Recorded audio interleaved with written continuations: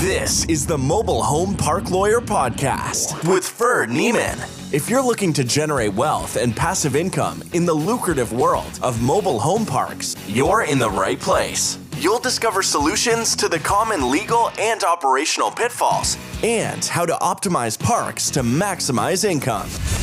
Your host is in the trenches. He's a real estate attorney, financial analyst, and mobile home park investor and operator. Now, let's turn it over to Ferd. Welcome back, Mobile Home Park Nation. Here today with a special report. I say special because it's really one of those timely reports that, frankly, won't be as valuable to you. Hopefully not at least a year from now, 2 years from now, 3 years from now, where pretty much most everything else I spit out is timeless, with all due humility. Okay, that might not be true. But today, we're talking about the Rona, COVID-19, and how it's jacking with your business and your life. Now, obviously, there's some serious stuff going on with the coronavirus, but there's also some horrible public policy. And I think this recent eviction moratorium, as declared by the Centers for Disease Control and Prevention, which, by the way, has no real authority over evictions and really doesn't have anything to do with real estate, period. But anyway, the CDC, they are temporarily, in their world, halting all evictions. And this is in response to President Trump's executive order on fighting the spread of COVID-19. So ostensibly, the CDC is saying, hey, if you evict somebody, they're going to have to go move elsewhere and either be homeless by other people or move in with their parents or back in their grandma's basement or wherever they came from before. And it's going to cause more coronavirus and we're all going to die. So we're going to take over your business, take over your livelihood. My conspiracy theory, and I am full of conspiracy theories if you haven't figured it out yet. My conspiracy theory is, well, twofold. One, President Trump wants to win re-election. Okay, I don't blame him for that. And overall, I think President Trump is by far the best president we could have had in the last election or this election for purposes of real estate landlords. He's very pro-business in general, very pro-real estate investor, good for the tax code, etc. This one, I think he was just reaching to try to get some sympathy votes and to not look like a harsh old rich landlord that he essentially is. But I think that was the first thing. He wanted to just win votes. The second item, I think, is this government in general, because this has been going on for the last 6 months at local government level too. The government realizes that their revenues are going to be down. Income taxes are going to be down. Property taxes are going to be down. Sales taxes are going to be way down. So are they going to cut services and tighten their belt like the rest of us? No, of course not.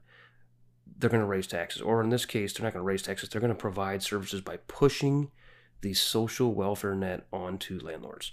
Basically, if we landlords evicted 1, 10, 100,000 people, where are those people going to go?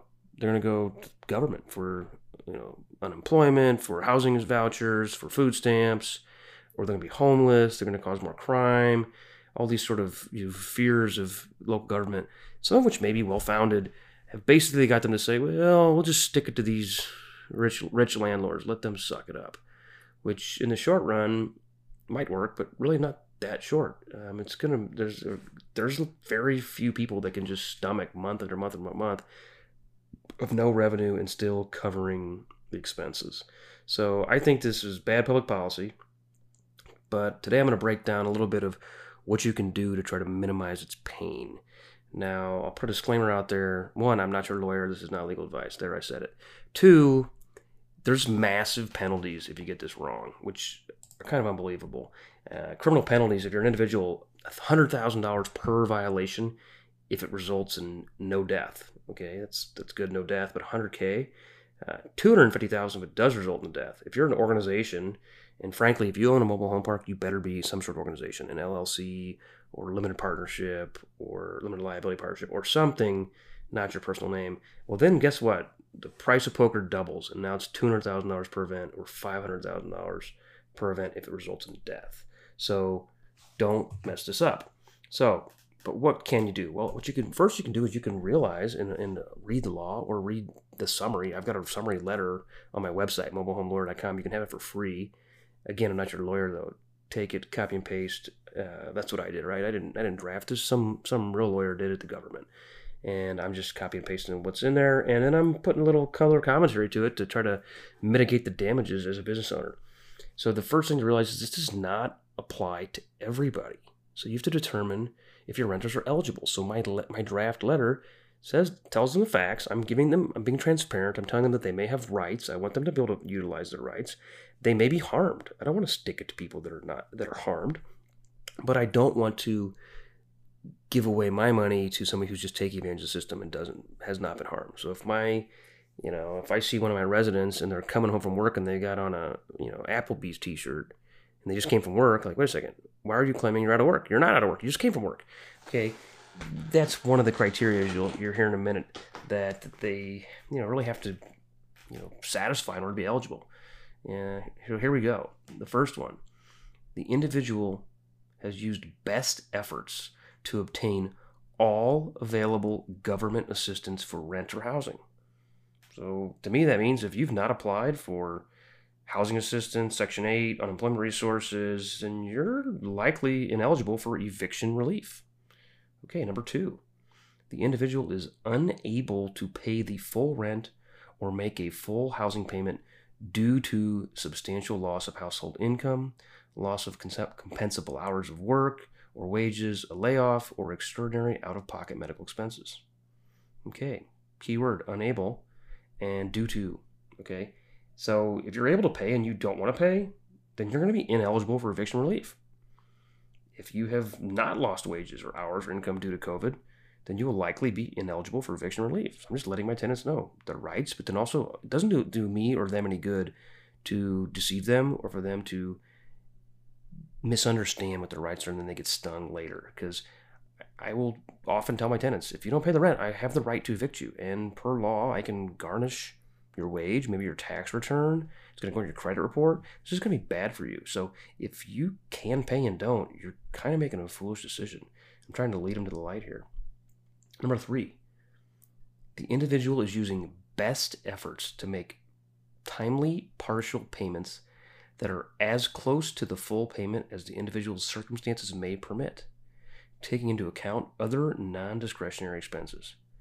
Okay, the non-discretionary expenses and all that, like, how do I know what they have? I mean, could I say, yeah, I see you have a satellite dish. Clearly, you should be paying rent if you can pay for cable or Netflix or satellite or whatever.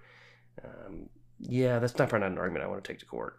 And I don't really know what they can afford, but I could tell them in this letter, like, look, if your rent is $1,000 and you can afford to pay $1, then you have to pay $1. If you can afford to pay $9.99, then you're required to pay $9.99, or you will likely be ineligible for eviction relief. A judge is likely to require proof of any hardship. Landlords might even subpoena bank records or paycheck stubs as part of the eviction process.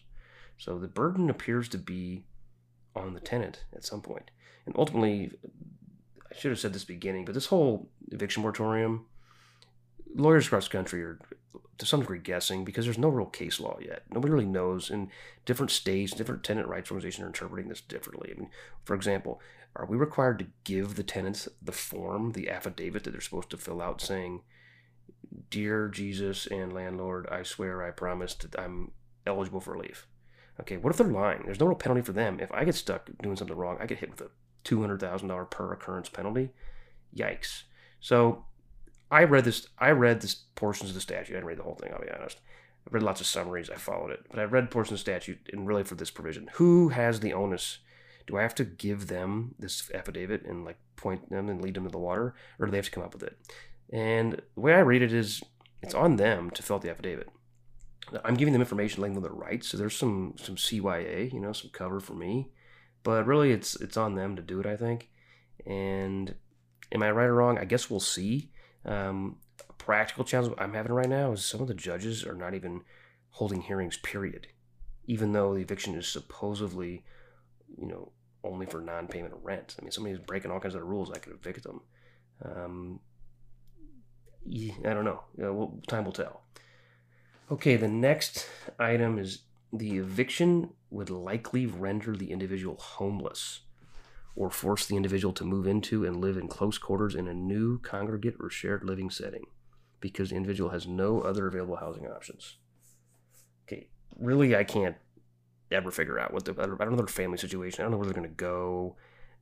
It's like hard to fact check, right? So I can just tell them, like, look, please review the preceding sentence carefully before relying on the possibility of eviction relief. Ultimately, though, I do think this is going to all land in the tenant's favor. But this is designed, I don't want to say it's a bluff, but it's kind of a bluff to just convince the tenants, look, you have rights, and don't try to take advantage of them if you're lying. But some people are going to do it. Obviously, there's always people take advantage of the system. And some of those people are going to be saved from eviction, even as they're sitting there working and piling up money and just not paying their bills. I read a story yesterday of a guy who he had a medical procedure halfway across the country. He was going to be gone for a few months. So he rented out his multi-million-dollar condo on the beach. Well, the person that was like, it was almost like Airbnb, like a very short-term renter who was like, not a high credit risk. This person decided, oh, this is kind of nice. I'll just live here for free for the next 6 months. Because this eviction order, this moratorium, by the way, it's currently going through 12/31/2020, so just the end of the year. Will it be extended? I don't know. I mean, probably, right? I mean, how many other things keep getting extended? The state levels have been doing this. I mean, all this is doing is kicking the can down the road. Now, for mobile home park tenants or mobile home park landlords, we're in better shape, right? Because if somebody owns the home and they don't pay us for 2, 3, 6 months, well, at the end of the 6 months, the pain is coming, and we're going to take your house, right? We're going to, make you move your house. So you might as well pay. It's your moral obligation. It's your legal obligation. You might as well pay. Now, if it's a park-owned home, now you're pretty much in apartment world. And if they don't pay, well, guess what? In the 6 months, they're going to jump in the middle of the night. They're going to leave you with crap behind and no money, and it's going to suck.